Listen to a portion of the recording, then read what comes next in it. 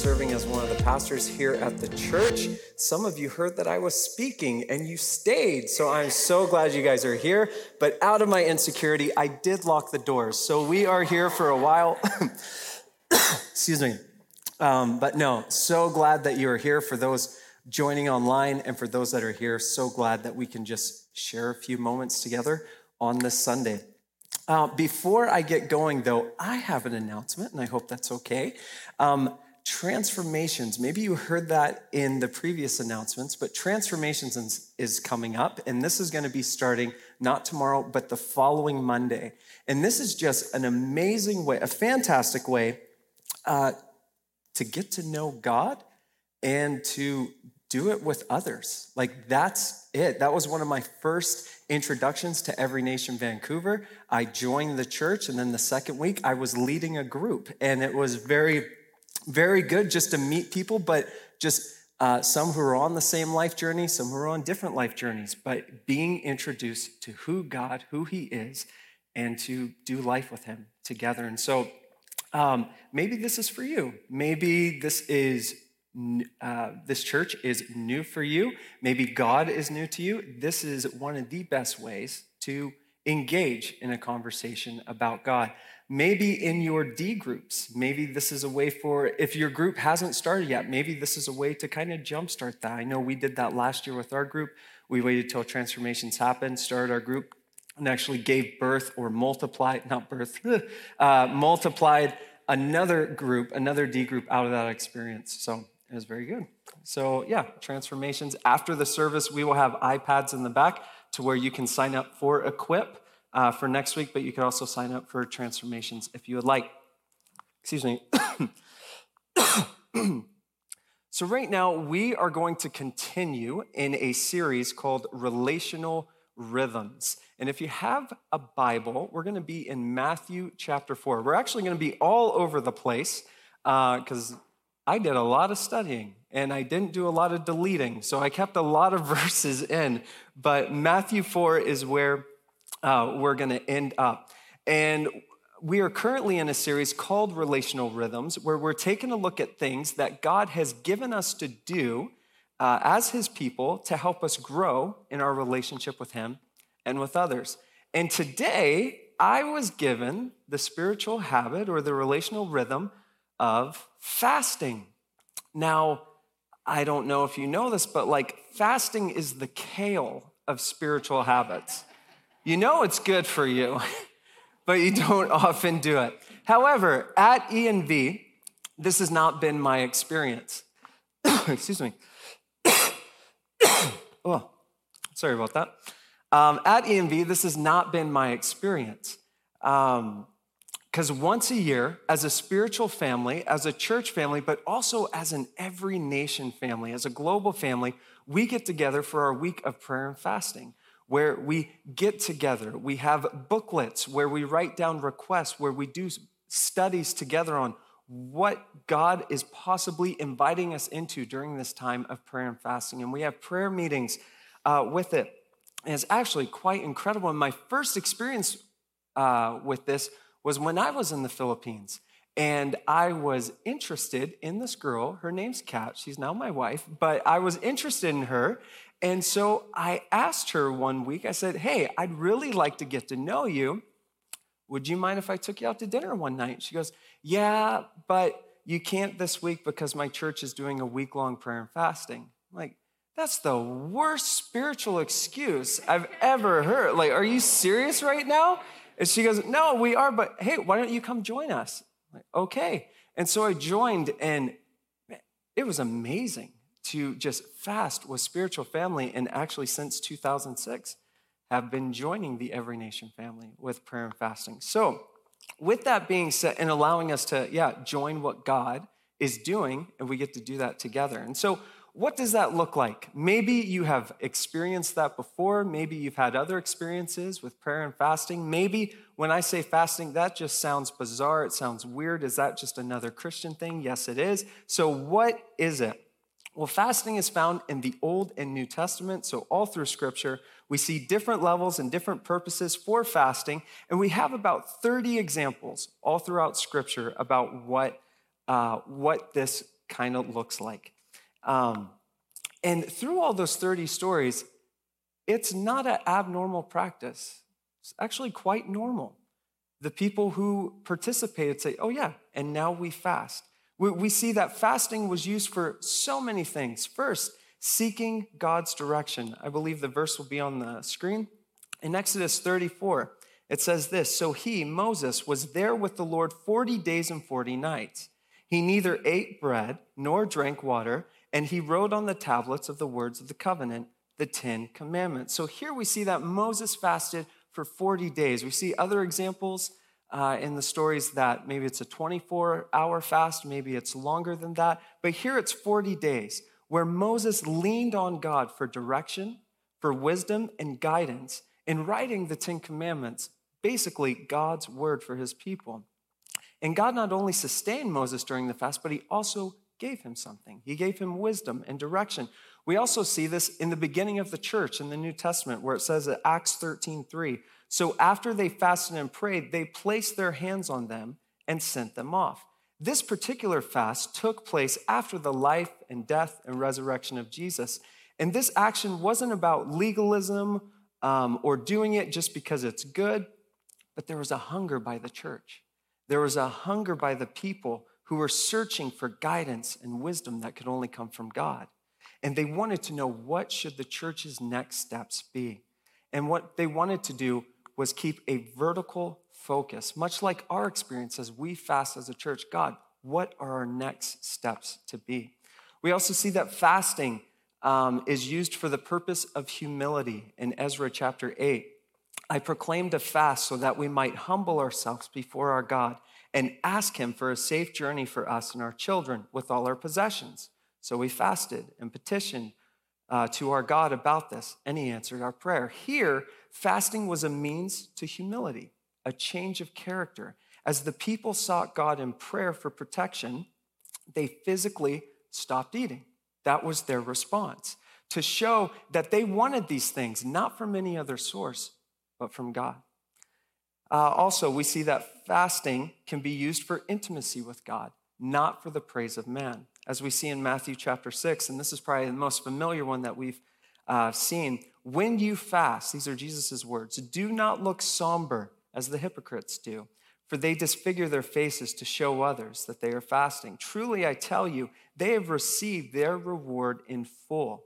But when you fast, put oil on your head and wash your face so that it will not be obvious to others that you are fasting, but only to your Father who is unseen. And your Father who sees what is done in secret will reward you. As Christians, our intentions matter. Faith takes our life to a level unseen. It is possible to do, thank you very much.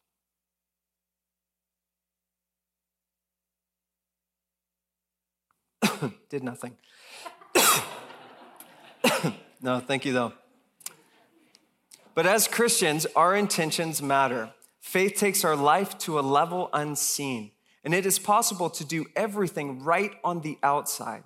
But without the proper heart, it doesn't serve its purpose. We fast. We make physical withdrawals so that we might draw near to God and rely on him.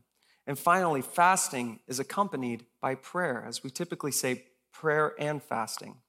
In Luke chapter 2, we see the story of Anna. She was a widow until she was 84. She never left the temple, but worshiped night and day, fasting and praying. So from all these examples, here's what we see what fasting is, just in case we ever thought, like, what is fasting? We see that it is a common practice for those who believe in God. It helps align and refocus our motivations. We also see that there is a period where in fasting, you stop your routine of eating, or you stop your routine of something to bring your attention physically back to who God is. It's almost always accompanied by prayer because it's on a faith level, and it's also an ongoing practice.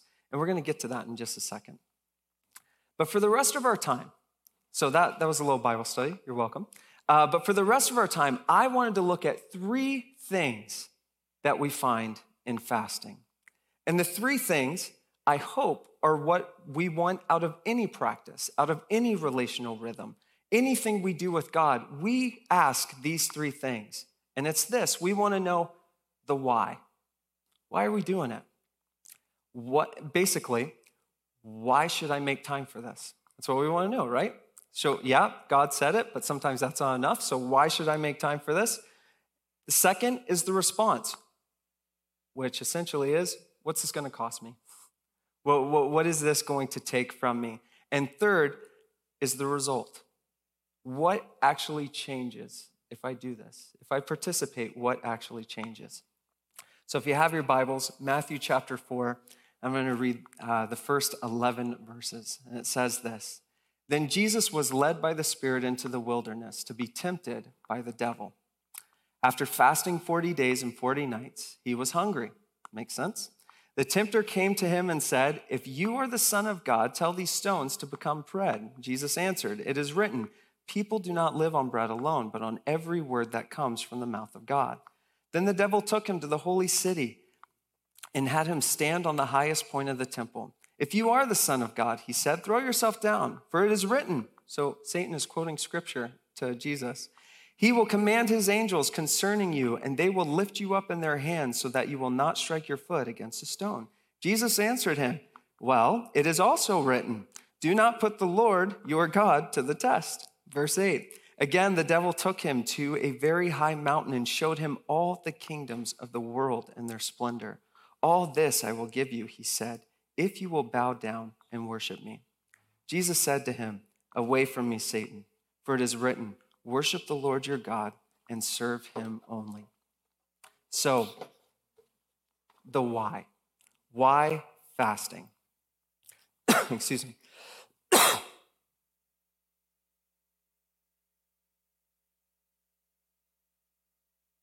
So we see here, Jesus goes into the desert and is led by the Spirit essentially to face a spiritual attack.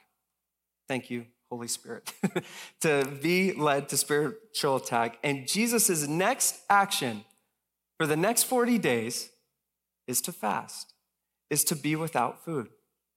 Why? Why does he do this? Because this does not seem normal to me. If I know I'm about to be attacked or I'm going to be put to the test, I want more knowledge. I want to be equipped more. I want to bring friends so that they get challenged and not me. I want to bring that kind of stuff. But Jesus says, no, I am going to fast for 40 days. I mean, if a friend came to you and said, yeah, I'm just trying to work some things out, so I'm going to go on a journey. I'm going to go backpacking for 40 days. Cool. What are you bringing? Nothing. You would kind of think, are you okay? Or is everything okay? But Jesus has an intention with his fasting. And I'd like to suggest that Jesus' fast is not just the hope of something, but it is a response to something. The author Scott McKnight, he has a book called Fasting. Read it this week. It's fantastic. And he says this: fasting is a response to a very serious situation. Not an act that gets us from a good level to a better level, but a situation that he calls a sacred moment. And here's some examples that he gives of sacred moments. Sin. When we do something that brings separation, when we do something that hurts us. Death. When something is out of our control and changes what we were used to. Fear. When we just don't know what to do. The control's gone. Threats, needs, sicknesses. All of these physical moments become a sacred moment. And this sacred moment is an opportunity to bring our soul and body together. Now, I find this interesting because usually this is not my personal fasting journey. Usually, I grab my prayer journal for the week of prayer and fasting. I write down the things I want to see God do in that week in faith. I write them down. And then I have my favorite foods for the next 3 days, just because I'm not going to see them for about 7 days. So I have all my favorite foods and, that's your pastor. And just preparing that way. But rarely am I responding to a moment. Instead, I'm creating a moment with expectations. Kind of like a child who holds their breath and says, if you don't do this, I'm not going to breathe, And I'm like, please. No, just kidding. But like, it's like, really? Is that what you have? And I wonder if sometimes we can treat fasting like that. But here, Jesus is responding to a moment. So what is the sacred moment? What is the sacred moment that he's responding to? Well, if you look in chapter 3, it ends with Jesus' baptism. He is baptized. And when he is baptized and comes out of the water, the heavens open up. The voice of God speaks. That's my boy. Like, it just speaks. It's incredible. And the Holy Spirit descends like a dove. Like, this is an incredible moment because Jesus is declaring right now before the seen and unseen world who he is. This is God on earth for us. It's incredible. Now, usually with sacred moments, we celebrate with eating, right? Even funerals, we celebrate with eating. But Jesus makes himself physically weak in order to not just spiritually depend on God, but to depend on him physically as well. Sometimes, I know with my own experience, I am all about the spiritual things. Yet please, let a spiritual act happen. Yes, enlighten me. Give me wisdom. I want a spiritual thing to take place. But sometimes when that happens, I forget to bring my body along. But God cares about both because he made both. And if Jesus is changing you spiritually, the hope is that you would be able to see it physically on the outside as well, as our actions will be an outward expression of the inward reality of what he is doing in our lives. Think of your own sacred moments for a moment. When you realized that something was not right in your everyday pattern, whether you got angry way too easy, you hurt the people you loved way too much, you stressed about things over and over again, and you're worried about your provision coming from here other than God. And when we realize that there is a better purpose, a better relationship, you get to see this at baptism, which is quite incredible. People who are literally turning their back on the world and facing Jesus fully and say, whatever you want, I'm here. It's incredible. And when we realize that there's something better, that there's a relationship that we are in need of, that's when that sacred moment can happen. Think for yourselves. Camp. How many of you had a sacred moment at camp? Jesus met you where you were. Baptism, like I said, a spiritual conversion. Something happened. Life would not be the same anymore. Even transformations, if you have taken another plug, but if you've taken transformations, you realize, oh, this is what relationship with God is like, or a service trip, or something like that. So how do you respond? Did you leave Jesus in those moments? I know I have. Like, oh God, you met me at camp, this is great. Now I'm gonna go back and I'll meet you next year at camp. But no, Jesus wants to come with us. By fasting, we get our physical body connected with our spiritual pilgrimage towards a deeper relationship with Christ. We fast to allow God to be the provider in this new life change. So what is our response?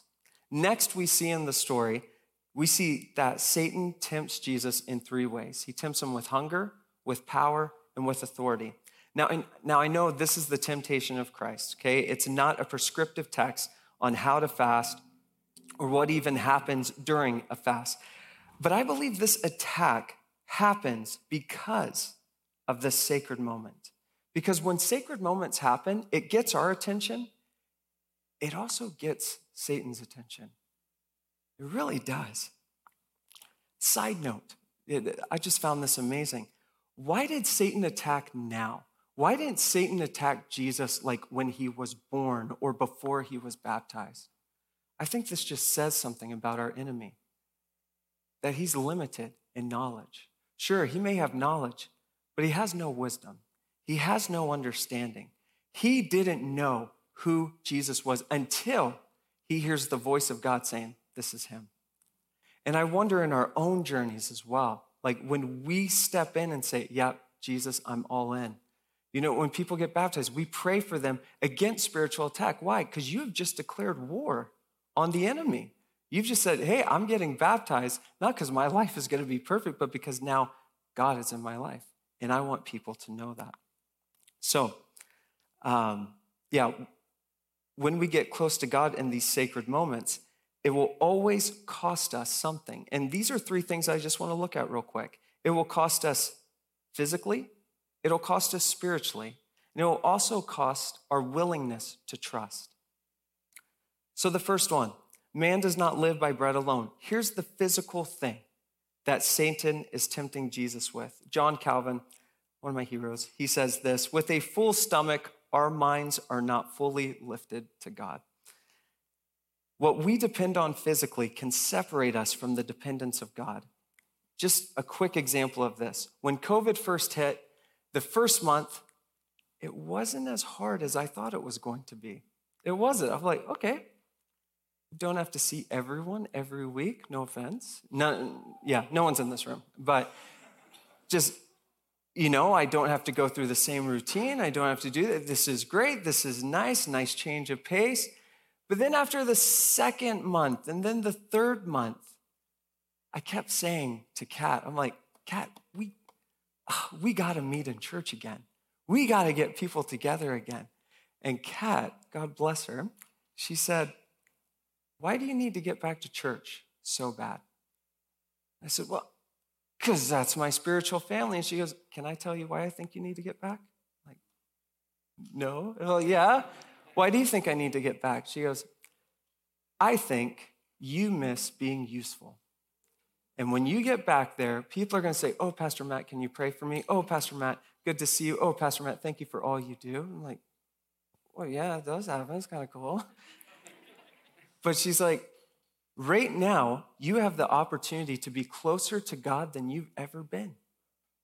When you wake up, he's right here. Wherever you go, he's right there. You don't have to go back to church. I hope we get to go back, but you don't have to go right now. And it was amazing because I wanted to get back to church so bad, but the last person I expected to meet was Jesus. I expected to meet my comfort. I expected to meet my physical needs. I expected to meet people saying, we need you. Can you say it? No, okay. That's what I was hoping for, but no, I needed Jesus. And I wonder, even now during COVID, in our own personal journeys, instead of finding comfort in God and that relationship, we find comfort in other things. We get dogs, we get online, dating services and all these things. And you might think, Matt, that's easy for you to say. It's very easy for me to say because I don't like pets and I don't have a subscription on a dating service. So it's very easy. But then when I was preparing for this, Kat said, oh yeah, you should put in renovations and Netflix and sports. I'm like, shut up, woman. That's too much. But the same thing, fasting takes away our physical comforts and reminds us of how frail we really are. In this temptation, Satan continues. He says, throw yourself down and angels will pick you up. I will give you supernatural power. Do you ever get frustrated as a follower of Christ that you, don't say yes, but yeah, do you ever get frustrated that you are called to live by faith, but you can't control it? Every time I pass by my neighbors, I just wish I could be saved. That's what I want, but it's faith. You are called to action, but you don't know how it will play out. Prayer and fasting are both done in faith, not in our control, but by our dependence on God. The purpose of fasting is so much deeper than simply giving up food for a bit. It's not just an outward practice, but it's an inner transformation. God cares about the things we care about, or should I say we should care about the things that God cares about. We don't solve the issues of hate, even though I really want to. We don't solve the issues of injustice and government. I know we pray for government during our week of prayer and fasting. We need to continue, but we don't solve that. We don't change the hearts. We can't provide for the world on our own power. We need his. So we call out for his help, his power. And he will say, here am I. Here I am.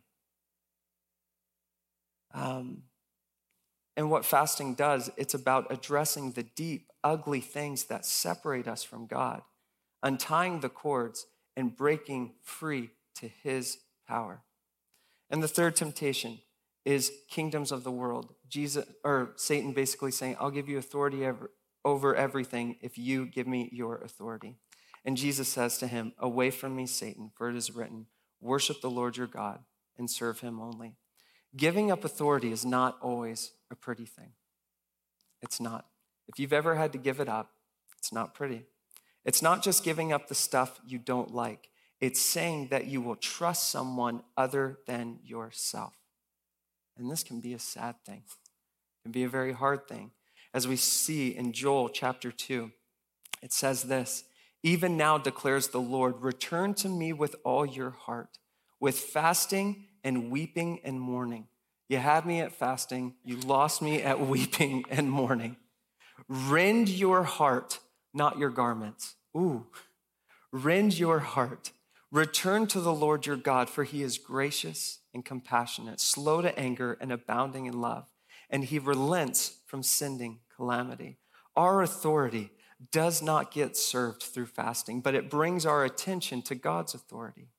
There is one authority that is over all. So what is the result? What is the result?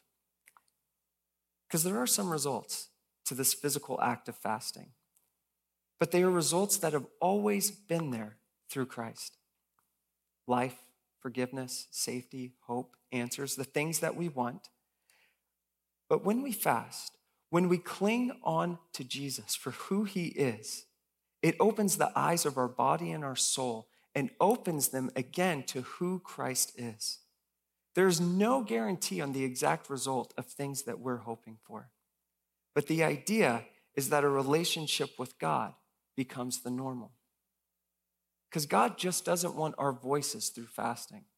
He wants our hearts. He doesn't just want us to say what we need. No, he wants us to listen to what he has for us. Fasting reveals the choice that I get to make. I heard one pastor say, and I've been wrestling with this, and it makes sense. I choose how close I want to be to God. I choose that. And that can be a hard thing to say, but think of it. If I want to know what God says, I pick up his word. If I want his wisdom, I ask for it. I pray for it. If I want to see change in my say, I say something. I do something in faith. I get to choose how close I want to be to God. And what fasting does is it resets our body, our spirit, and our mind to who we truly need. If it's okay, we're going to end in a second. I'll invite the worship team up. Could you just bow your heads with me real quick? Please don't fall asleep. But if you could bow your heads, and maybe if this is your first time in a church, we're so glad you're here.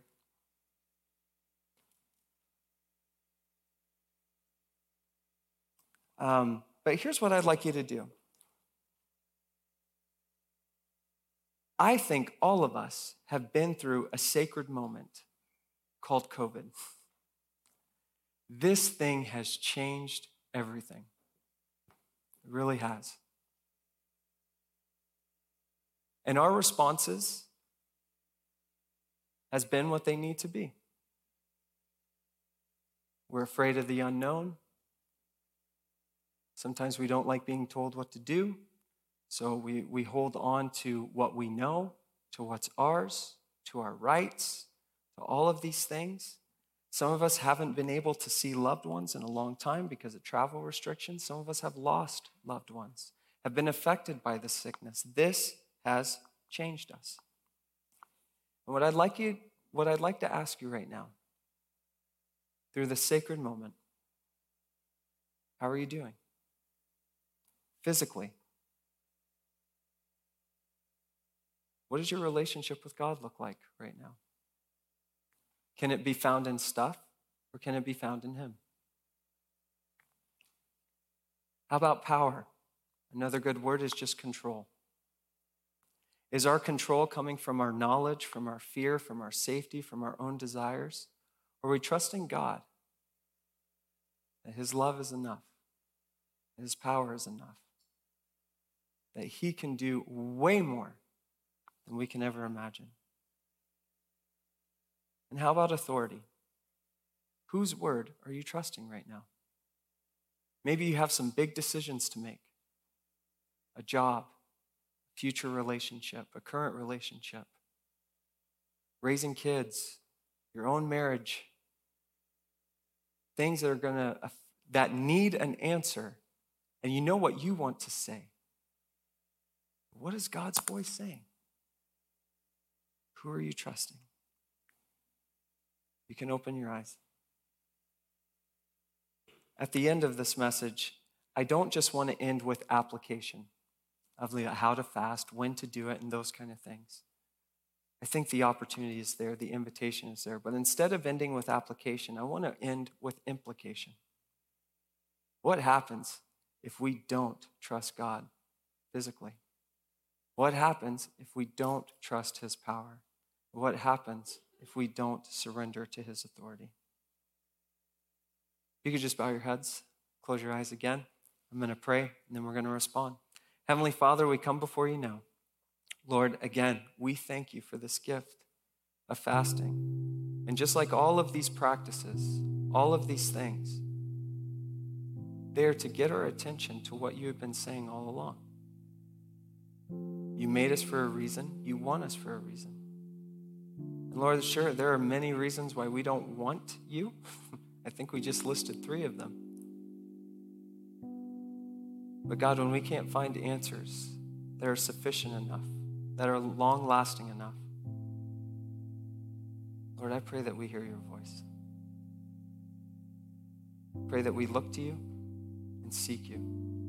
Thank you for these ways that we get to connect with you. And God, would you just teach us what it means, again, to be fully dependent on you, mind, body, spirit.